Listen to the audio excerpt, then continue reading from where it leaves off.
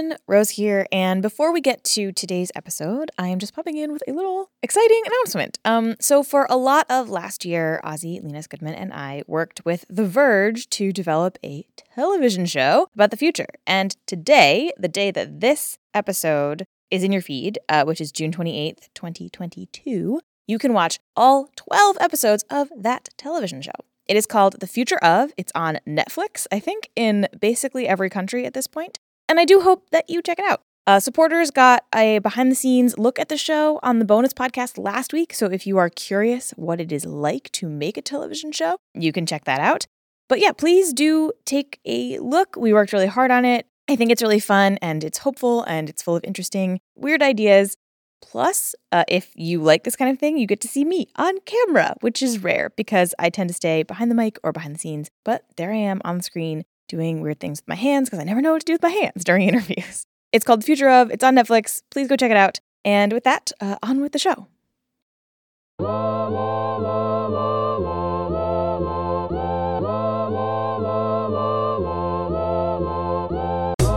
Hello there, fair listeners. It is me, Rose, and we are here with sort of a surprise episode. So Ozzy and I are still working on the special project for this year, but we are excited to bring you a special sort of like bonus surprise episode to tide you over for just a little bit longer. So last year, Ozzy and I started looking into doing an episode about something called environmental personhood. This idea that a place could become classified as a legal person to protect it from pollution or damage. So we started reporting that episode, we did some interviews, and then I happened to mention it to one of our dear friends over at 99% Invisible, the podcast. And they were really interested in this idea too, so we teamed up, and what you are about to hear is the episode that we made together, plus a couple of additional odds and ends that did not wind up in the 99PI episode. So please do go check out the 99% Invisible version as well, because in their version, you also get to hear me and Roman discuss him being sued by a river, hypothetically, which was very fun. So you can find the episode in the 99% Invisible feed to listen to that. I'll link to it in the show notes as well. And then this is sort of our version. So a couple of changes, a couple of additions, the flash forward version of the episode. So without further ado, let's get into it. 2 hours west of Duluth, there's a wide, shallow lake called Big Rice Lake.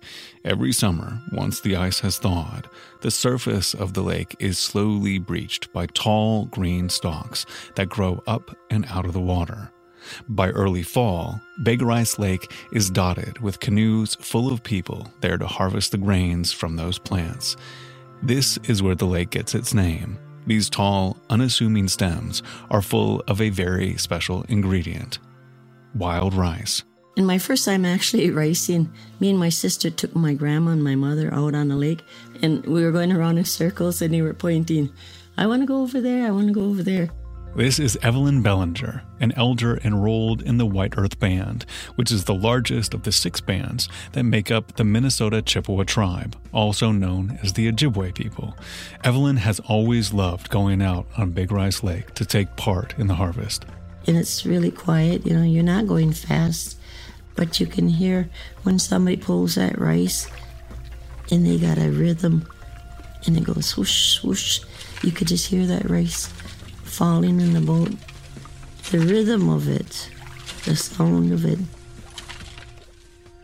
But for the Ojibwe people, this wild rice isn't just a food source. It's a lot more. And it was a gift to the Ojibwe people. It was a gift. The Ojibwe people didn't always live in this part of the Midwest. They used to be based on the East Coast. Then, about 1,000 years ago, their elders were visited by the first of 7 prophets who guided them. We were told to move from the East Coast because if we didn't, we would be destroyed. When you get a prophecy like that, you don't generally ignore it. So they packed up and left, looking for a new home. That's reporter Rose Eveleth, host of the podcast Flash Forward. The prophecy said they'd know where to settle when they found the place where the food grows on the water. Where the food grows on the water. After centuries of moving around, they wound up in the Great Lakes, where they found exactly what they were looking for, in the form of wild rice.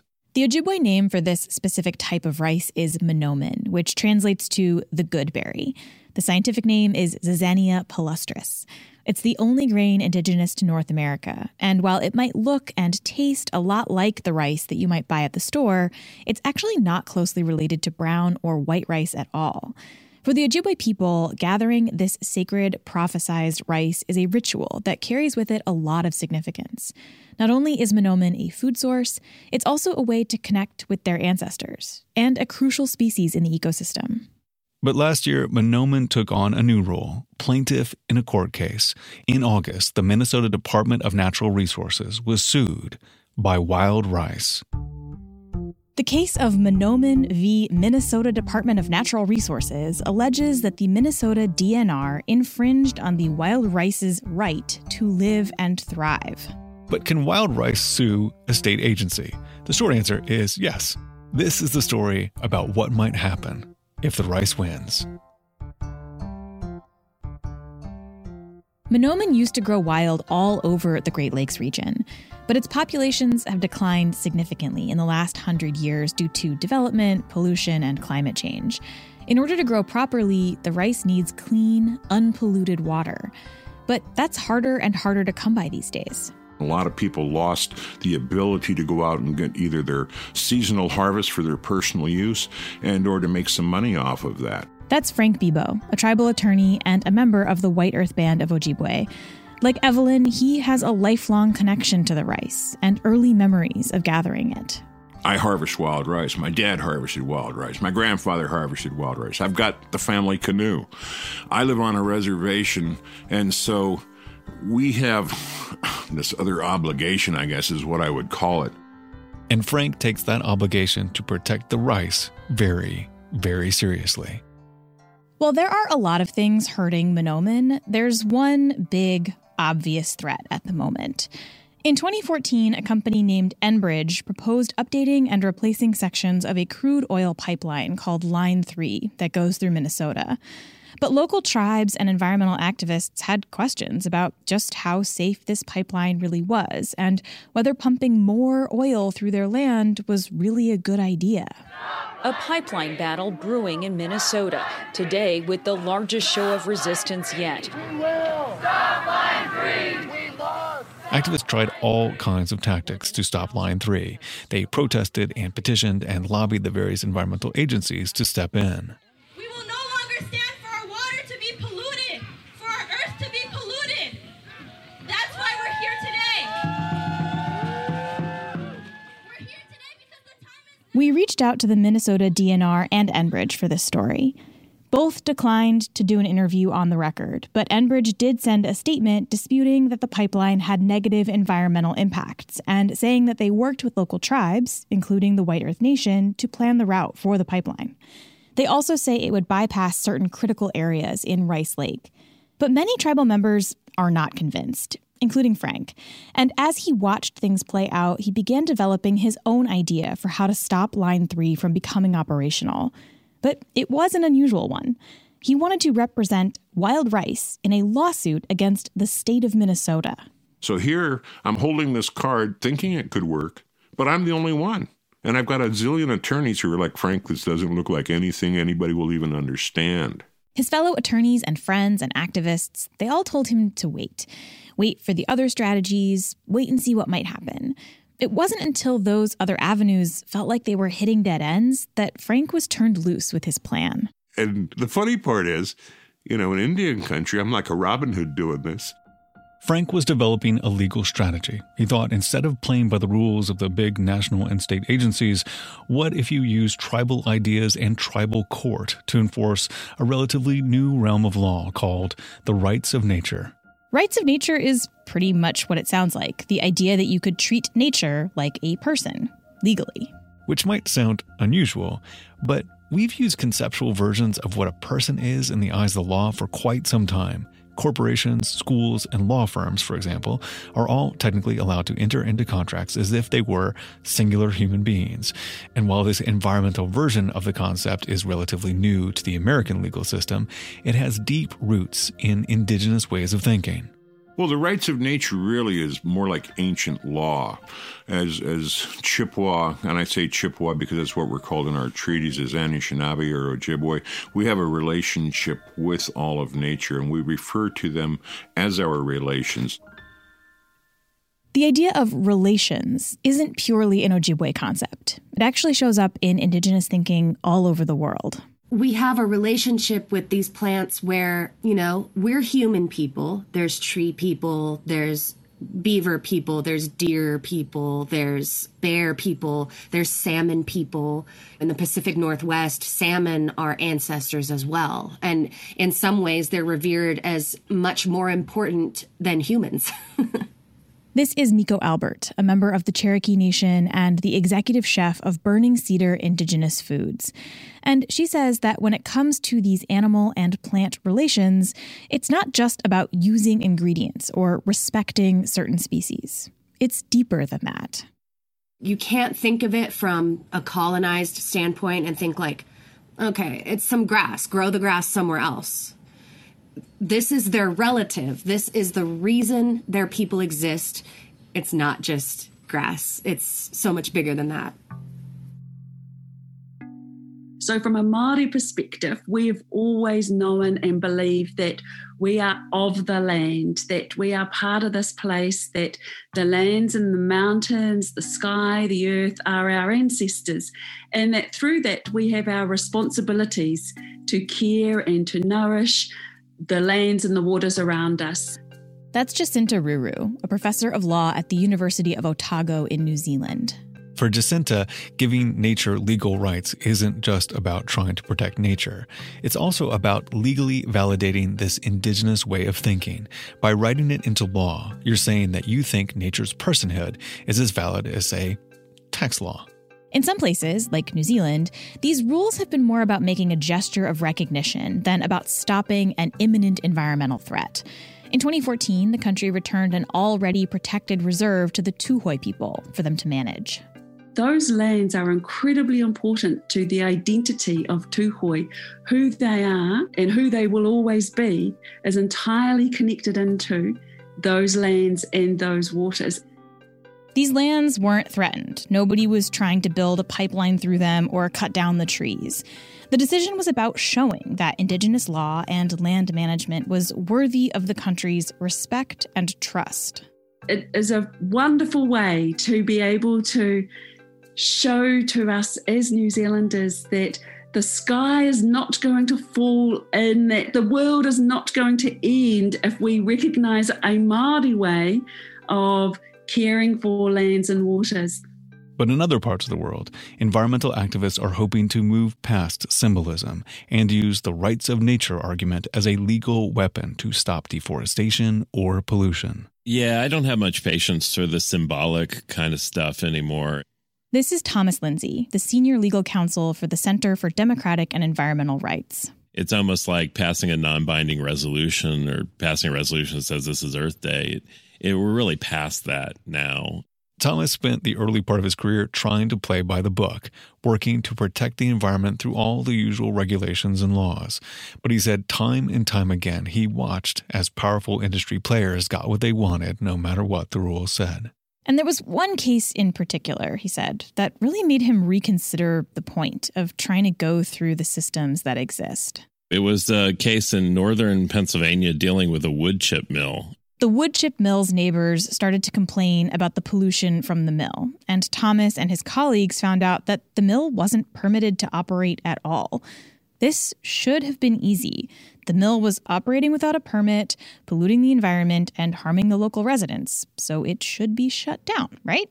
And I guess to our chagrin or wonder, the state agency retroactively permitted the wood chip operation by fax. So they faxed a permit to the corporation running the wood chip operation that had a retroactive permit in it, which basically legalized all their past activities associated with the wood chip mill. So there were a number of those kinds of experiences over the years, which showed us at least that the regulatory system was really more of a hamster wheel that was set up purposefully for people to run around and around. So instead of running on the hamster wheel, Thomas got involved in the wave of lawyers trying to use the idea of environmental personhood to protect specific spaces legally. His organization, the Center for Democratic and Environmental Rights, has been involved in implementing constitutional amendments and laws all over the world. Thanks to CDER and other rights of nature activists, there are now movements in Mexico, Spain, Brazil, India, Bolivia, and more. When the Uttarakhand High Court has declared the Ganga and Yamuna as living entities, bestowing on them the same legal rights as a person, thus making the river the world's second to get such a status. The New Zealand Parliament has passed a bill recognizing the Wanganui River as a living entity to the same legal rights as a person. Even in the United States, there have been attempts at using this legal framework to protect land from pollution and degradation. The Colorado River ecosystem versus the state of Colorado. That's right, the entire river system, all 1,500 miles of it from Colorado to California, is the plaintiff. A Native American tribe has granted personhood to a river in Northern California, making it the first known river in North America to have the same legal rights as a human. A vote happening in Ohio right now is testing the waters of an idea to give a lake legal rights like people have. Yep, those behind the Lake Erie Bill of Rights say it'll protect it from pollution and potential algae blooms, but those against it say it could be costly for the whole region. But while the concept of rights of nature is catching on all over the world, there is a difference between the idea getting popular and the idea actually working. The one place that advocates can point to where these laws have made clear impact is Ecuador, where Thomas and his collaborators helped pass a Rights of Nature constitutional amendment back in 2008. A few months ago, an Ecuadorian court ruled that mining in the Los Cedros protected forest would violate the rights of nature and shouldn't be permitted. But in the United States, this strategy has yet to really work. In the case of Lake Erie, a court quickly overturned the vote and rendered the charter amendment useless. There are lawsuits working their way through the systems in Florida and Seattle, but nothing has really come of them yet. Which brings us back to the wild rice. Frank Bebo, the tribal attorney for the White Earth Band, met Thomas years ago when Thomas came out to do a presentation on rights of nature in Indian country. You know, we talked for 2-3 hours about what they were doing with rights of nature. And during break time, my professor kind of pulled Tom aside and he says, you know, you're talking about rights of nature the way you present it to white people in the other parts of the United States for their city or state laws and ordinances. These are Indians and they already have a right to nature. You know, it's a question of how you harness it and manage it. So in 2017, Frank Bebo came to us and we started having a conversation with him about what it might look like to apply these rights of nature concepts to wild rice. Working together, Frank and Thomas brought the Mahnomen case, which is currently making its way through the legal system. It faces various hurdles, which we'll get into, but Frank has faith that this case could be the thing that turns the tide on the rights of nature movement here in the U.S. And I think we're going to be the tip of the spear on environmental protection in North America and, you know, particularly in the United States. Frank is confident for a couple of reasons. First, the tribe already has a rights of nature law in place. In 2018, with the help of Thomas and his organization, the White Earth Band of the Chippewa Nation adopted something called the Rights of the Mahnomen, a tribal law that said that wild rice had legal rights. And then the question was, well, how do we actually enforce this? And the opportunity to enforce came about because of the proposal to put in this Line 3 tar sands oil pipeline by Enbridge Corporation. Not only do they have this recent tribal law on their side, they also have something much older to point to. In our 1837 treaty, the words wild rice themselves appear. When America started its push for expanding and colonizing what's now considered the United States, they did so in part by making agreements with the people who already lived on that land. Between 1778 and 1871, the U.S. government signed hundreds of treaties offering all kinds of arrangements with local tribes, exchanging promises of peace and protection for land, resources, access to waterways, and more. According to the U.S. Constitution, these treaties are the supreme ruler of all rules. That's literally what the Constitution says. It says that, quote, all treaties made or which shall be made under the authority of the United States shall be the supreme law of the land. And in the treaty with the White Earth Band, wild rice is specifically named as something the tribe gets to keep. The rice gets protected. We retain the rights to hunt, fish, and gather wild rice on the lands, lakes, and rivers in the territory being ceded. And so in that technical sense, the words wild rice are the supreme law of the land. Now, the United States doesn't have a great history of keeping the promises made in these treaties, but in the last few years, the U.S. Supreme Court has started respecting these agreements more and more, rather than ignoring them. So the tribe has a rights of nature law in place, it has a treaty to point to, and the final reason Frank is confident is because past cases happened in state or federal court. But here, he's specifically filing in tribal court. Tribes in the United States are complicated legal entities. They're a little bit like states, but they're not technically states, and tribal law is its own entire legal expertise. Many tribes have their own courts, but that development is relatively new. For the most part, most tribal courts have been around 20 or 25 years, and that means there isn't a body of case law in federal courts that says what we can and can't do in tribal court. Not only are these tribal courts fairly new, they've also never been used this way. Tribal courts generally hear cases about divorces and custody hearings and criminal offenses. And so this means that Frank's strategy is an untested legal gambit. It's not clear yet if it will work. Now, Frank is the first one to admit that this strategy might seem a little confusing or strange. In fact, he says it's weird for both sides. Those who aren't indigenous and don't connect with the idea of nature as a relative sometimes find the whole concept odd. And indigenous people often find it baffling that it takes all these legal shenanigans to officially declare something that they find so very obvious. It's very clear. It's very simple. It's just ancient law. And that's what makes it such a comedy in Indian country, because it's like wild rice is suing the DNR. How about that? That's how stupid law can be.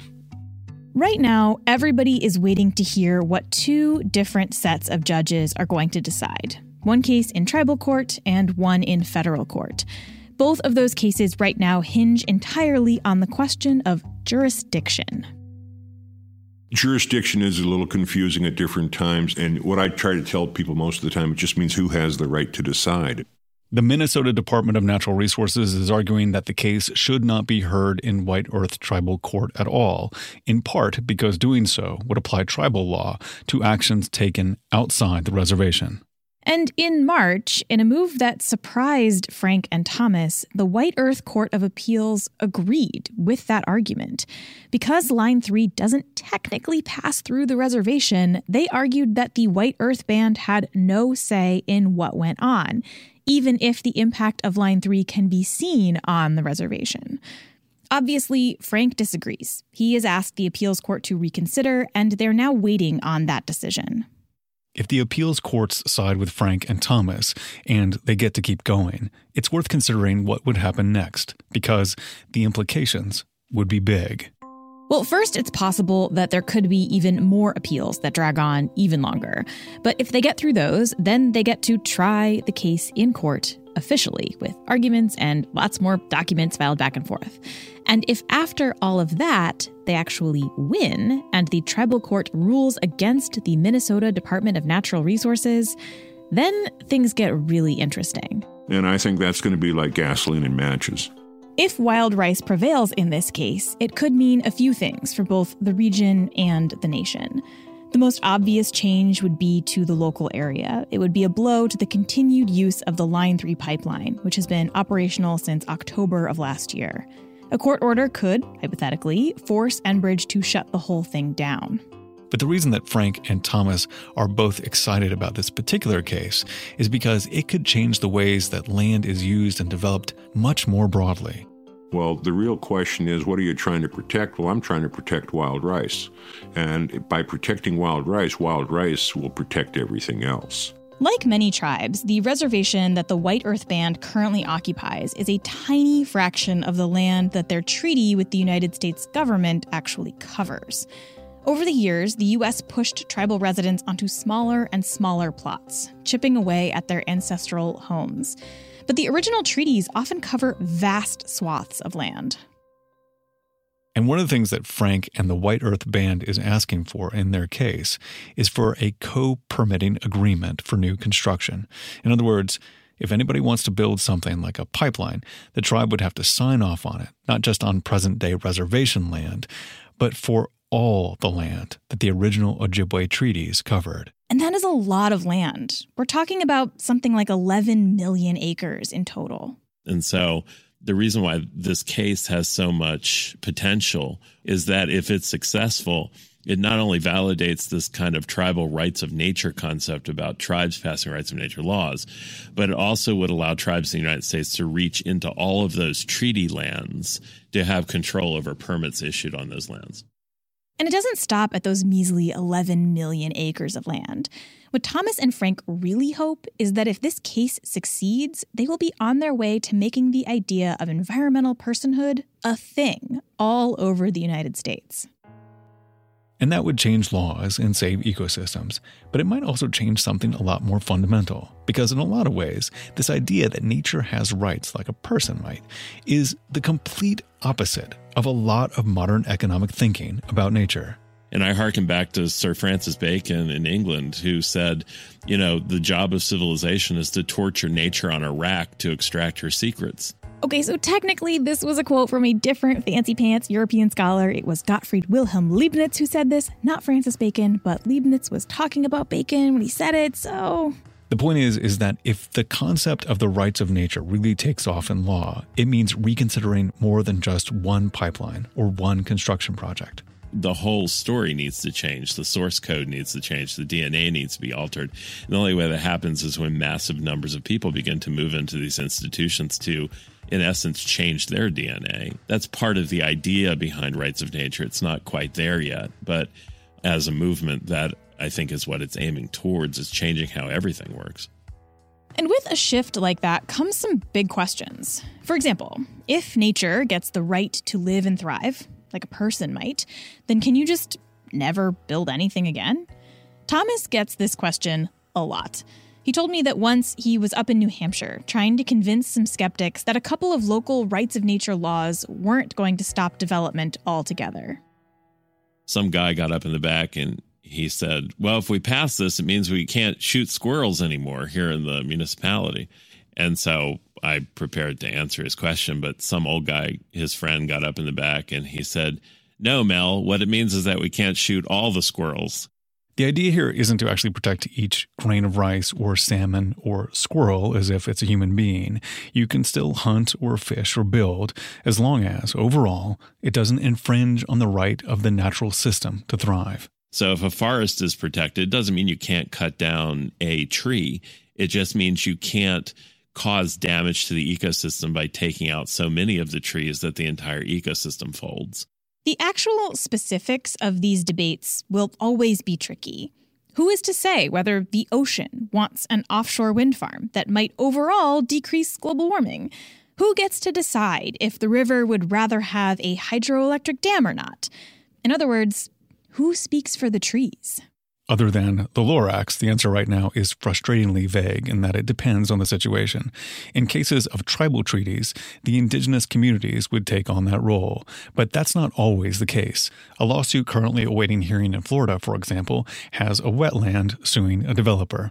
There's no treaty involved and no tribe driving the effort. You want more people, not less, representing ecosystems because you want more of these cases brought, not less. But folks that have some kind of relationship to the ecosystem itself, it's important for those folks to be recognized as guardians or plaintiffs in this case. Extending person-like rights to a non-person is always going to be fraught. There will always be opportunities for abuse here. The process could be hijacked by NIMBYs. We could end up with strange and complicated legal cases that make people scratch their heads and wonder what all these lawyers are doing exactly. You know, law itself is a figment. It's an artificial creation. And sure, the rights of nature argument is still a gamble. But for Thomas and Frank, it's worth trying. It's kind of like when you have a pair of glasses on your table and the arm's a little loose and you look over and you got a pair of scissors on the table and you try to tighten that little screw. You know, it's not the right tool, but it can work. Right now, the Mahnomen case is still up in the air, but Frank is already helping other tribes consider a similar strategy. In Seattle, the Sauk Suiattle tribe has filed a case in tribal court seeking to protect salmon. This summer, the rice will grow on the lakes again, and the boats will head out the way they always have. Here's Evelyn Bellinger again. I was looking back. I have a picture here of wild rice when they were ricing when I was a kid. The photo shows a mass of boats and people. Some of the boats are empty, while others are full of bags of rice. Cars line the road as far as the eye can see. They had wooden boats. It was taken in 1963, so I was about 10 years old. And it was just everybody was so involved with the harvesting the rice. And I remember I could stand outside and I could hear the neighbors. You know, they were all getting ready to start ricing. Everybody was happy, talking in Ojibwe. Those are some of my best memories. I guess to me it was always kind of like connecting with our ancestors because they've always done this before us. I just kind of felt that connection. It's quiet out there, and I just always used to get that urge, I want to go. And perhaps by the time Evelyn's grandchildren go out on the lake, the rice will have officially presented its case in court. And when they go out to gather it, they might get to congratulate it on a job well done. To hear the second part of the episode where Roman and I talk about rivers and lawsuits and punching each other, hypothetically, head to the 99% Invisible feed. Again, I will link to it in the show notes. Now, we're going to take a quick commercial break, and then when we come back, you're going to hear a little bit more about some of the other cases that we started reporting on for this episode, as well as a couple more big picture philosophical ideas that didn't make it into that other version that you know that I love to get into. So first a quick break, and then we'll be back with that.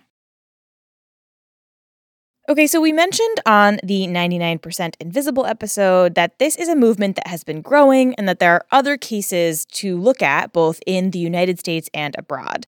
And in fact, pulling together as many of these cases as they possibly can is part of the strategy. When one place does something, it's easy for the corporate interest to converge on that one place and to take it apart. You need a system in which there are 200, 300, 400 of these happening at any one time.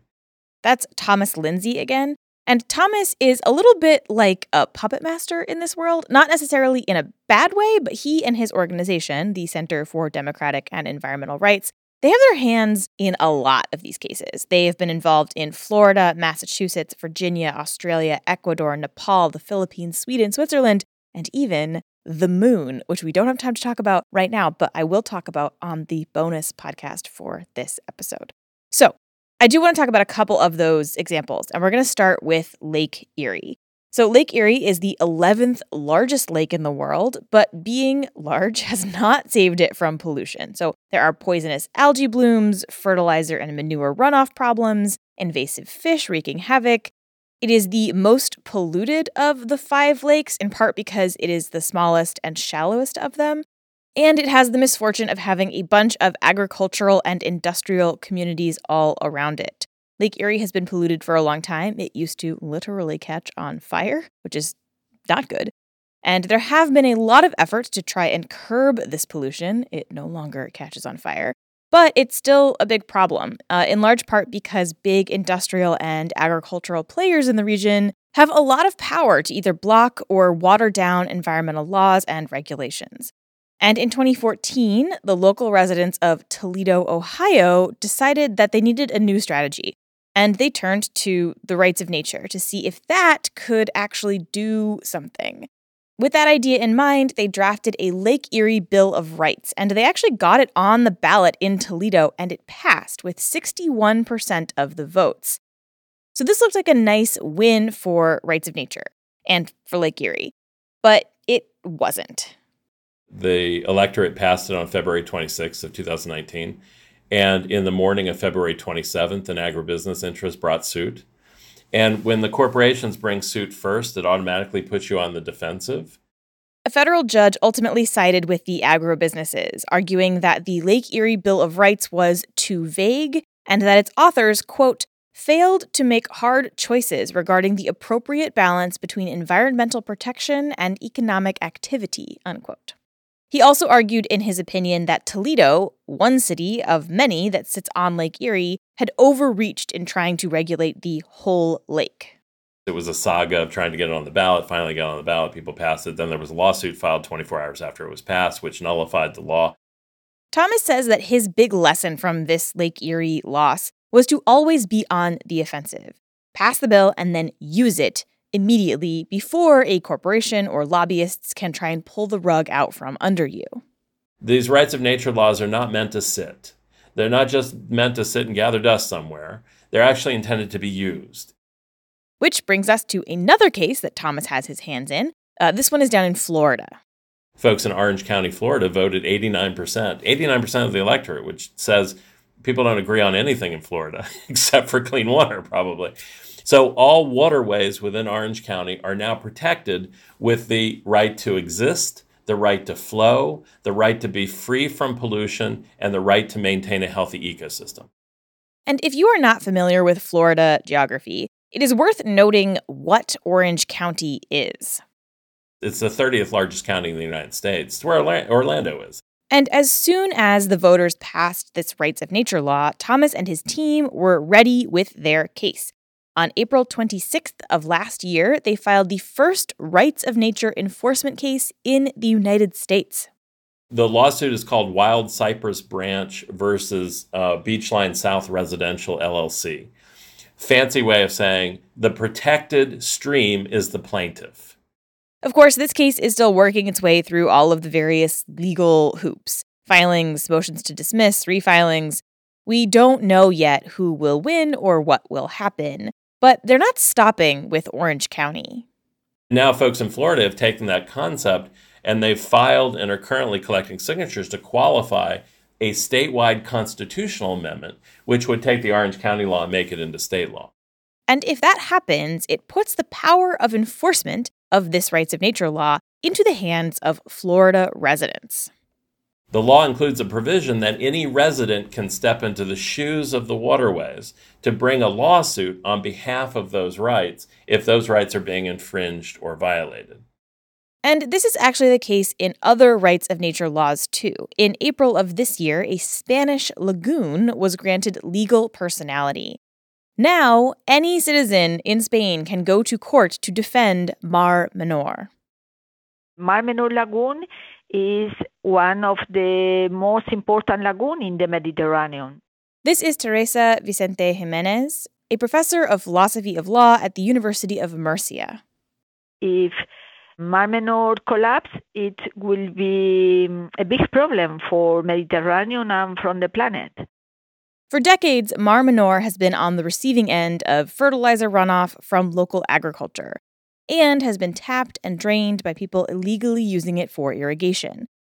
In 2016, 85% of seabed vegetation in the lake died. And in both 2019 and 2021, thousands of dead fish washed up on shore. Teresa has been involved with the rights of nature efforts for Mar Menor since 2019. It's a big lagoon. It's beautiful, but now it's horrible. You cry. When you go there, you cry and cry and cry because for all people in Murcia, in the region, is our identity, you know? And now it's horrible. It's why I wear my best clothes when I go there just to say, I'm sorry, you are so pretty, but we are a disaster and we try to give you the best. Teresa says that they first tried to work through the regional government to protect the lake, but that didn't work. We try in our local parliament because this way is easier, but the local parliament say no. So they turned to the people and set about gathering signatures to get an initiative on the ballot. And in the end, they collected over 600,000 signatures.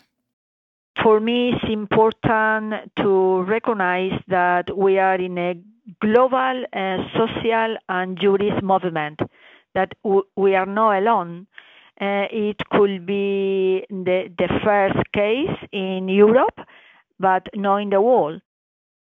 We spoke with Teresa last year when she was still in the process of gathering those signatures and did not yet know that they would win, that Mar Menor actually would be the first rights of nature success in Europe.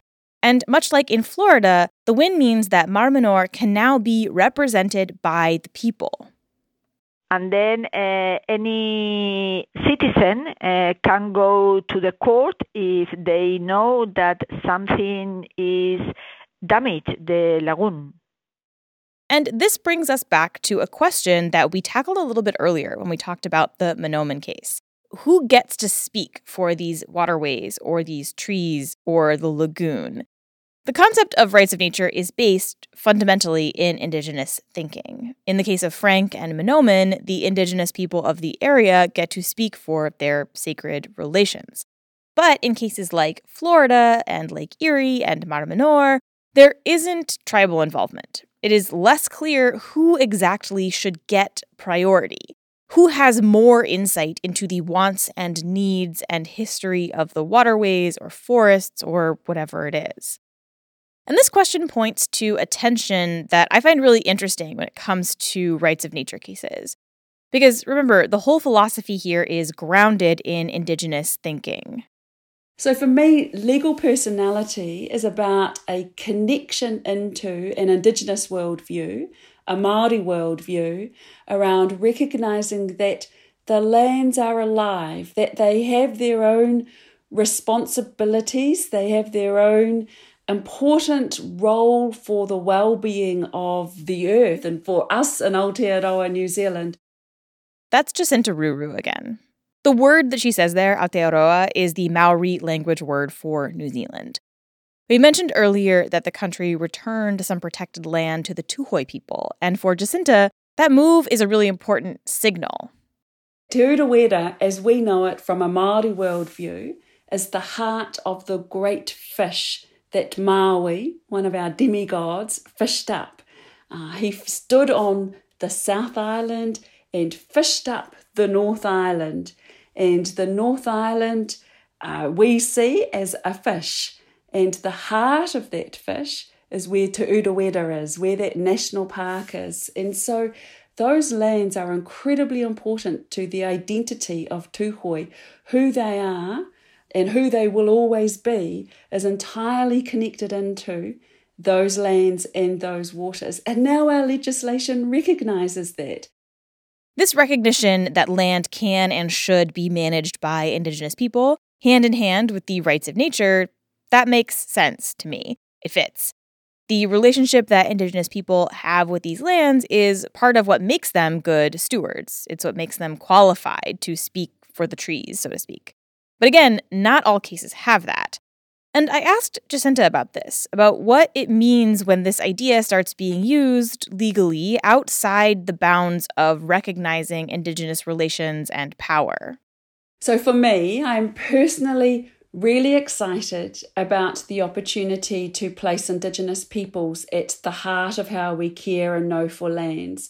So for me personally, the rights to nature movement, while I have sympathy for it, it is not at the forefront of my motivation. So I think that we potentially have the danger of repeating colonisation if we are going to use legal personality as a way to care for lands and waters in a way that continues to displace Indigenous peoples from that whole narrative. Now, this does not mean that Jacinta is against trying. She sees potential here. She thinks we should use it. So I really understand the desperation to be able to protect place and that we want to be able to use everything and anything that we can to protect place. So I totally understand that. I just make a plea that we do that in a way that's going to build connections to the Indigenous peoples. But I do find this tension really interesting, because Indigenous thinking and Western law are in many ways just sort of fundamentally opposed at their core. Western law is obsessed with property and ownership and individual power. Indigenous thinking is the opposite in some respects. Take, for example, another type of personhood in the law, corporate personhood. Often, when you start talking and reading about the rights of nature, that is one of the first things that people, at least in the United States, think of, right? If a corporation can be a person, then why not a tree or a lake or a lagoon? But the problem with this argument is that it accepts the idea that corporations should indeed be seen as people in the eyes of the law. That legal strategy has been used by corporations to maintain discriminatory policies that hurt marginalized people. It's not necessarily a good thing. Now, Thomas argues that there is a clear difference between corporate personhood and the rights of nature. So I think the slogan is a catchy one, which is, corporations have rights, why not nature? But at a certain level, that breaks down because nature is living. It's, no matter how you kind of classify living, it's moving, it's got living components to it, it's supporting life. Corporations are, at their very essence, just a piece of paper that's filed with the state in terms of its articles of incorporation. So it's a much different thing. And yet, I think there's maybe a danger here, right? In using the idea of personhood and rights within a legal system that values property over people, are you actually making a change, or are you weaponizing a strategy that works in the short run but reinforces a bigger picture problem in the long run? I don't have the answers here. I just think it's interesting to think about. I think it could also potentially be both. Some days it feels like the rights of nature is kind of like trying to jam a square peg in a round hole. And some days it doesn't really matter, right? Maybe it's not a bad idea. We don't exactly have a lot of time to do things the perfectly right way. If these laws and rules help protect people, that's good. I'm more concerned about what results are we achieving. If it stops line 3, then, let's just go for it. This is Philomena Quebec, an expert in Indian law. I have kids, and right now the air where I'm living is on fire. It's literally on fire. And I'm not so concerned about fighting with folks about how they use different things or not, but are you really achieving results for Indigenous people? Are you putting out the fires that are in the sky right now? If you're doing that, the thing that bothers me more than anything is just inaction. And Philomena says that at some point, colonizers have to stop relying on Indigenous people to fix everything for us. It can't always fall on tribal nations or people to protect the environment. Oftentimes if white people notice us, they complain about what we're doing or not doing. But frankly, I don't really care because we all really need to work together at this point where we're really dealing at the end of the disaster capitalism cycle. And if we don't do stuff to fight, we're not going to have a future as the human race. There's a concept that we've talked about before on the show that I think connects here, and that is this distinction between reformist reforms and non-reformist reforms. That is sort of jargony and maybe sounds confusing, but the basic gist of that idea is that when you are working within a system that is flawed and broken fundamentally, and you are trying to fix it, those fixes can fall into two categories. Reformist reforms are the kind that aim to make the current situation a little bit better for those harmed by it, but they don't take any aim at the underlying causes of the problem. So, for example, a lot of reactions to police brutality pour money into things like training police officers more when there's a lot of evidence that that doesn't decrease the harm done and does nothing to challenge the root of the problem with the police. Non-reformist reforms are ones that try to make changes that also shake the foundation of the problem. So a lot of the mutual aid programs that we talked about on the gift economy episode, for example, would fall into this category. Programs that help people and also identify and work against the reason that they need help in the first place. The question is whether these rights of nature lawsuits can be non-reformist reforms. Can you both work within the legal system and also work to upend one of the pillars of that legal system's philosophy? I am not sure, to be totally honest. I want to believe, yes, and that, I think, is what Thomas thinks, for sure. Remember, this is his vision that you heard earlier. Eventually, the U.S. Constitution has to change. It sees everything as commerce and property. Founding fathers didn't know anything about ocean acidification or deforestation. They just saw endless natural resources that needed to be used. And that's pretty much what's happened. So the whole story needs to change. The source code needs to change. The DNA needs to be altered. And the only way that happens is when massive numbers of people begin to move into these institutions to, in essence, change their DNA. And I think that's part of the idea behind Rights of Nature. It's not quite there yet, but as a movement, that I think is what it's aiming towards, is changing how everything works. And Frank thinks that this Mahnomen case could be the beginning of this change in the United States. I think we're going to be the tip of the spear on environmental protection in North America and, particularly in the United States. I will be keeping a close eye on all of these cases. I will keep you all updated on these cases as they come up in the newsletter and social media and all that good stuff. I find these cases absolutely fascinating. If you know me in real life, it's all I've been talking about for the last year or something. It's because they really force us to think about nature and our relationship with nature and what we are willing to do and change within existing systems to protect it. So sure, it's a little bit bananas to think about being able to be sued by a river or a forest. But then again, the current methods are not working. So why not? I'm not sure if Western law is the way to fix the world, but honestly, I am looking forward to future cases where trees are arguing their rights in court. Bring on the Lorax meets Law and Order. At the far end of town where the grickle grass grows, and the wind smells slow and sour when it blows, and no birds ever sing excepting old crows, is the street of the lifted Lorax. What was the Lorax? And why was it there? And why was it lifted and taken somewhere from the far end of town where the grickle grass grows?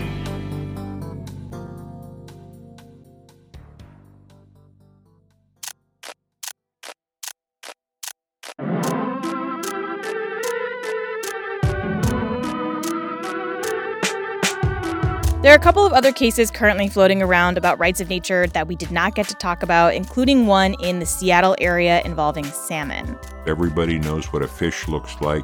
Everybody knows what a dead fish looks like. And everybody knows what a bunch of dead fish looks like. And at that point, you get the message to the brain right away. We didn't talk about that case on today's episode, but supporters will hear all about it on the bonus podcast next week. If you found these legal questions about rights of nature, climate change, law interesting, check out the podcast Damages, which features stories related to climate change and law all around the world. It's a really cool podcast that I think you might like. I will link to that in the show notes. And remember, check out the 99% Invisible version of this episode to hear me explain to Roman Mars how and why he might be sued by a river, hypothetically. Flash Forward is hosted by me, Rose Eveleth, and produced by Ozzy Linas Goodman. The intro music is by Asura, and the outro music is by Hustleonia. The 99% Invisible episode was hosted by Roman Mars and edited by Delaney Hall. Fact-checking by Graham Hasia. Mix and tech production by Amita Ganatra. Music by Director of Sound, Swan Real. Special thanks this week to Leah Lem, Dan Roberts, and Tashia Hart. This episode was part of a special series within 99% Invisible funded by the Robert Wood Johnson Foundation called The Future Of. Learn more about them at rwjf.org. And just a reminder that in an extremely odd coincidence, there is another project called The Future Of that I worked on that also comes out today. It's a Netflix show in collaboration with The Verge, and you can now stream all 12 episodes, everything from the future of dogs to cheeseburgers to death. Supporters, again, get a behind-the-scenes podcast about that last week, talking about the show and what it was like to work on it. Check that out if you're interested in that kind of thing. And if you want to support Flash Forward, there are a couple ways you can do that. You can head to flashforwardpod.com/support for more about how to give cash money dollars. But if that is not in the cards for you, you can support the show in other ways. You can head to Apple Podcasts, leave a nice review, or just tell your friends about the show. That really does help. Okay, we will be back soon with our special projects for the year. The Flash Forward format has changed. If you've been around for a long time, you know that. If you're new, hello. Things are a little bit weird right now, sorry. But we'll be in your ears again soon. Okay, thanks for listening.